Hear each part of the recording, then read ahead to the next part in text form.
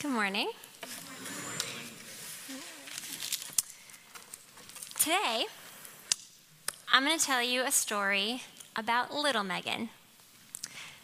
When I was a child, I was a brat, like a huge brat. And one of the best stories that explains how much of a brat I was happened the first day back from Christmas break in second grade. We're halfway through the school year, and my teacher, Mrs. Hendon, says, "Class, we have a new student. Her name is Jackie. She just moved here from North Carolina. It's hard being new. Please make her feel welcome." Well, I don't think I was listening because that afternoon I get on the bus and I find my usual seat and I set my backpack down next to me and I stare out the window and I'm giving off every sign that says, "Don't talk to me." If it was 2018 instead of 1998, I would have put my noise-canceling headphones on and just been dead to the world. Well, Jackie gets on the bus and sees this girl that's in her class. I've spent all day talking to her, she thinks, and she has a seat next to her. I have a friend on the bus. That's great news. So she comes up to me and she points to where my backpack is sitting and says, "Can I sit here?" And in all seriousness, I look at her and I say, "No, that's where my backpack goes." And I turn out the window, and that's it. She walks away. Brat. So the next day, Jackie gets on the bus and for some reason still wants to sit with me. And I don't really know why. But she asks again, "Can I sit with you?" No. The third day, she gets on the bus, and finally, I say, "Fine." And I pick my backpack up and move it so she can sit down, and then I set it between us like a wall. And I turn out the window, and we don't talk the entire bus ride. This happened for about a week. And to be honest, I really have no idea why Jackie kept asking to sit with me. I was being very rude. But she did, for some reason. And I'm so glad that she did, because as soon as we started talking, we became instant best friends. We became such good friends that our families became friends. In fact, our moms are still best friends and have dinner with each other all the time 20 years later. And Jackie's one of those people who, no matter how long I go without talking to her, she'll always have a really special place in my heart because she was so important to me for so long. But that never would have happened if she hadn't kept asking, despite how rude I was being. That's exactly what we're going to read about in today's passage. God had no reason to pursue you or to love you. But that's what he did because that's who he is. Our passage this morning is from Ephesians 2. It says, "Once you were dead because of your disobedience and your many sins. You used to live in sin just like the rest of us, obeying the world, obeying the devil, the commander of the powers in the unseen world. He is the spirit at work in the hearts of those who refuse to obey God. All of us used to live that way, following the passionate desires and inclinations of our sinful nature. By our very nature, we were subject to God's anger, just like everyone else. But God is so rich in mercy, and he loved us so much that even though we were dead because of our sins, he gave us life when he raised Christ from the dead. It is only by God's grace that you have been saved. For he raised us from the dead along with Christ and seated us with him in the heavenly realms because we are united with Christ Jesus. So God can point to us in all future ages as examples of the incredible wealth of his grace and kindness toward us, as shown in all he has done for us who are united with Christ Jesus. God saved you by his grace when you believed, and you can't take credit for it. it's a gift from God. Salvation is not a reward for the good things we've done, so none of us can boast about it. For we are God's masterpiece. He has created us anew in Christ Jesus, so we can do the good things he planned for us long ago. Let's pray. Heavenly Father, may the words of my mouth and the meditations of my heart be holy and pleasing in your sight, O Lord, my rock and my redeemer. Amen. Paul mentions two things in this passage that made us dead: our sin and our disobedience. Disobedience, often translated as trespasses, is a willful act. That is a choice. When you climb a fence and trespass onto someone else's property, you know that you shouldn't be there, but you're doing it anyway. But sin's a little bit different. The word that's translated as sin is actually a word used in archery that means missing the mark. We know what it means, what it feels like to miss the mark, to not be the parent or the spouse or the friend that we know we should be or that we could be, to not be the student or the employer or the Christian that we could be or should be. We all know that feeling. And it's not really a choice always. Sometimes I do make a decision to not be a good friend, but usually I just am not the friend that I want to be in those instances. It's not that I choose to be a bad friend, it's just that I'm not always a great friend. And so these two things, disobedience and sin, combine to cause death. Now, death is the analogy that Paul uses. And this analogy, when death is used throughout Scripture, it usually means separation. When we're physically dead, we're separated from our loved ones.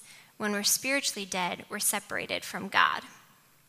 And this is because God is so holy and so perfect that he cannot be around imperfection. He just can't be in the presence of sin because it's so outside of his nature. But a lot of people think that they can bridge this gap by being good enough people. If I'm a good enough person, I can gain eternal life or eternal union with God and go to heaven. But this is flawed thinking. I understand why people think it, because when we look around, we see things on the news, we look at our neighbors, we understand that a lot of times we really are better people than the people we see on the news. I have no doubt that there is someone in your life that you can point to and say, I'm a better person than them. But this isn't what God uses to measure us. Maybe you're a really good person, but you're still a person. God uses himself as the measuring stick. The best analogy that I've ever heard to explain this is an analogy that involves LeBron James. And I really like LeBron James, not because I like basketball, but because we're from the same town and I feel a kindred connection to him.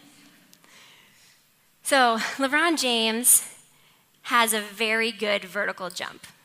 We can all agree on this? Yeah, he can jump really high. And I know I may not look like much. I'm really short. And in these heels, I probably don't look like I can jump very high. But the truth is, I can actually jump exactly as high as you think I can, not very high. No.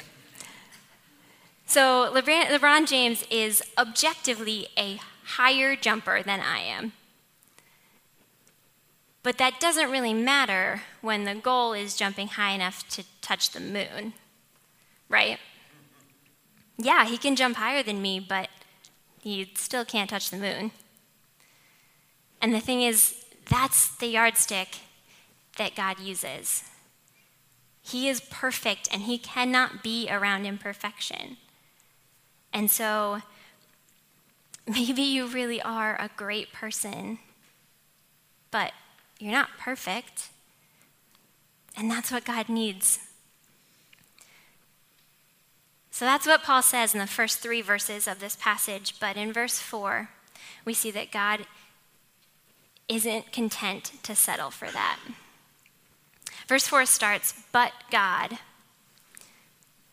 And these 2 words, "but God," are so important.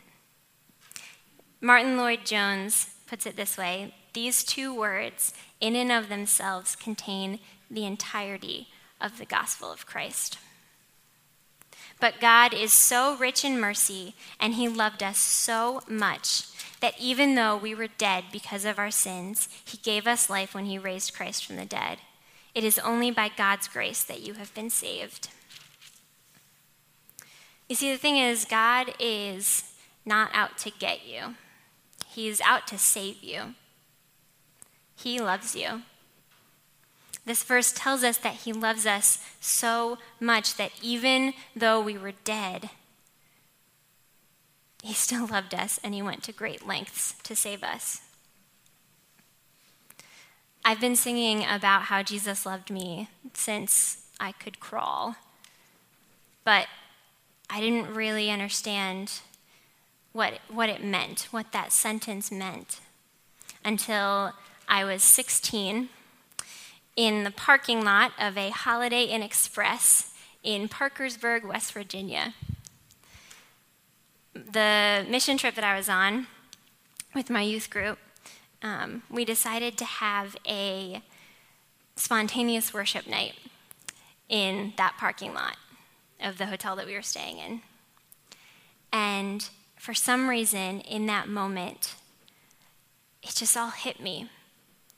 What it means to be loved by the God who created laughter and invented the concept of color, and the God who sacrificed everything in a gruesome and brutal way, and then rose 3 days later just to prove how much he loves me.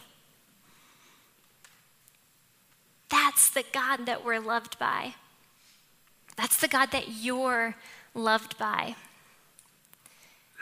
And there are still times in my life where I take that love for granted, but then I'm hit with a wave of remembrance, and oftentimes my knees buckle and I just sob right there on the floor, not out of shame or guilt, but out of awe that this is who I'm loved by.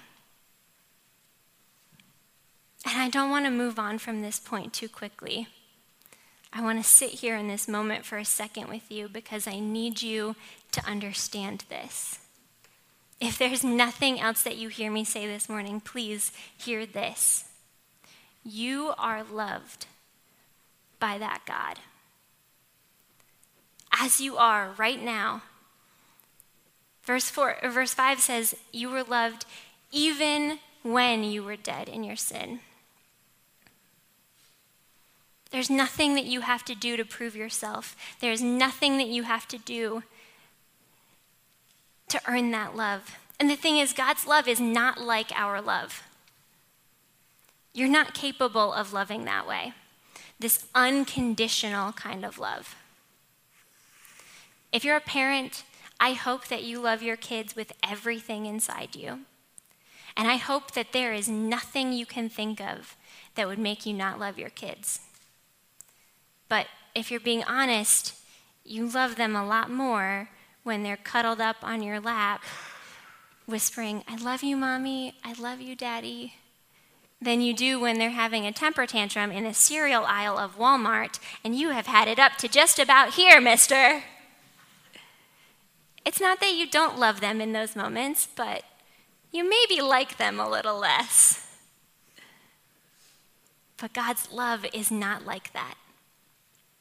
There has never been a moment where he hasn't loved you with everything in him. And there has never been a moment where you haven't been the object of his affection. You don't have to earn his love. And he likes you all the time.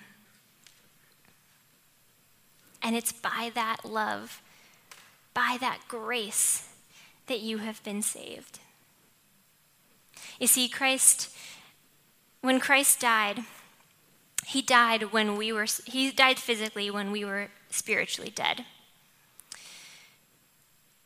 And he was raised physically so that we could be raised spiritually.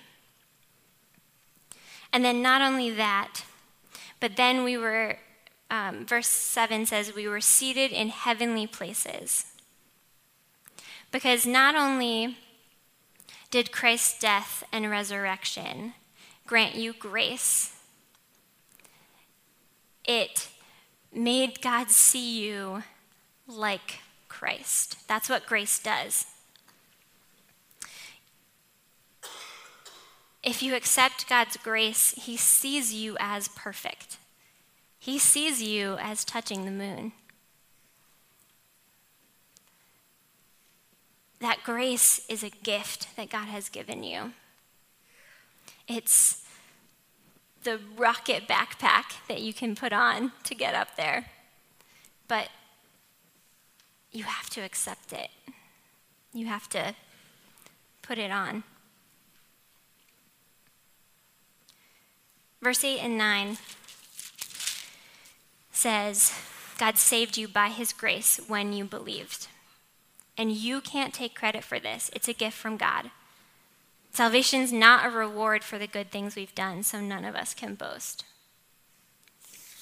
This grace is something that's unique to Christianity. Every other religion in the world is based on works. It's based on proving yourself, earning your salvation, or whatever it is that religion is trying to get you to reach. Judaism and Islam are both based on living by the law. You have to live by the law to get eternal life. Buddhism is about reaching or achieving nirvana. Hinduism is about appealing to specific gods and making those gods like you. But Christianity is different. You see, we know that we can't do it ourselves. You're never going to be good enough for God.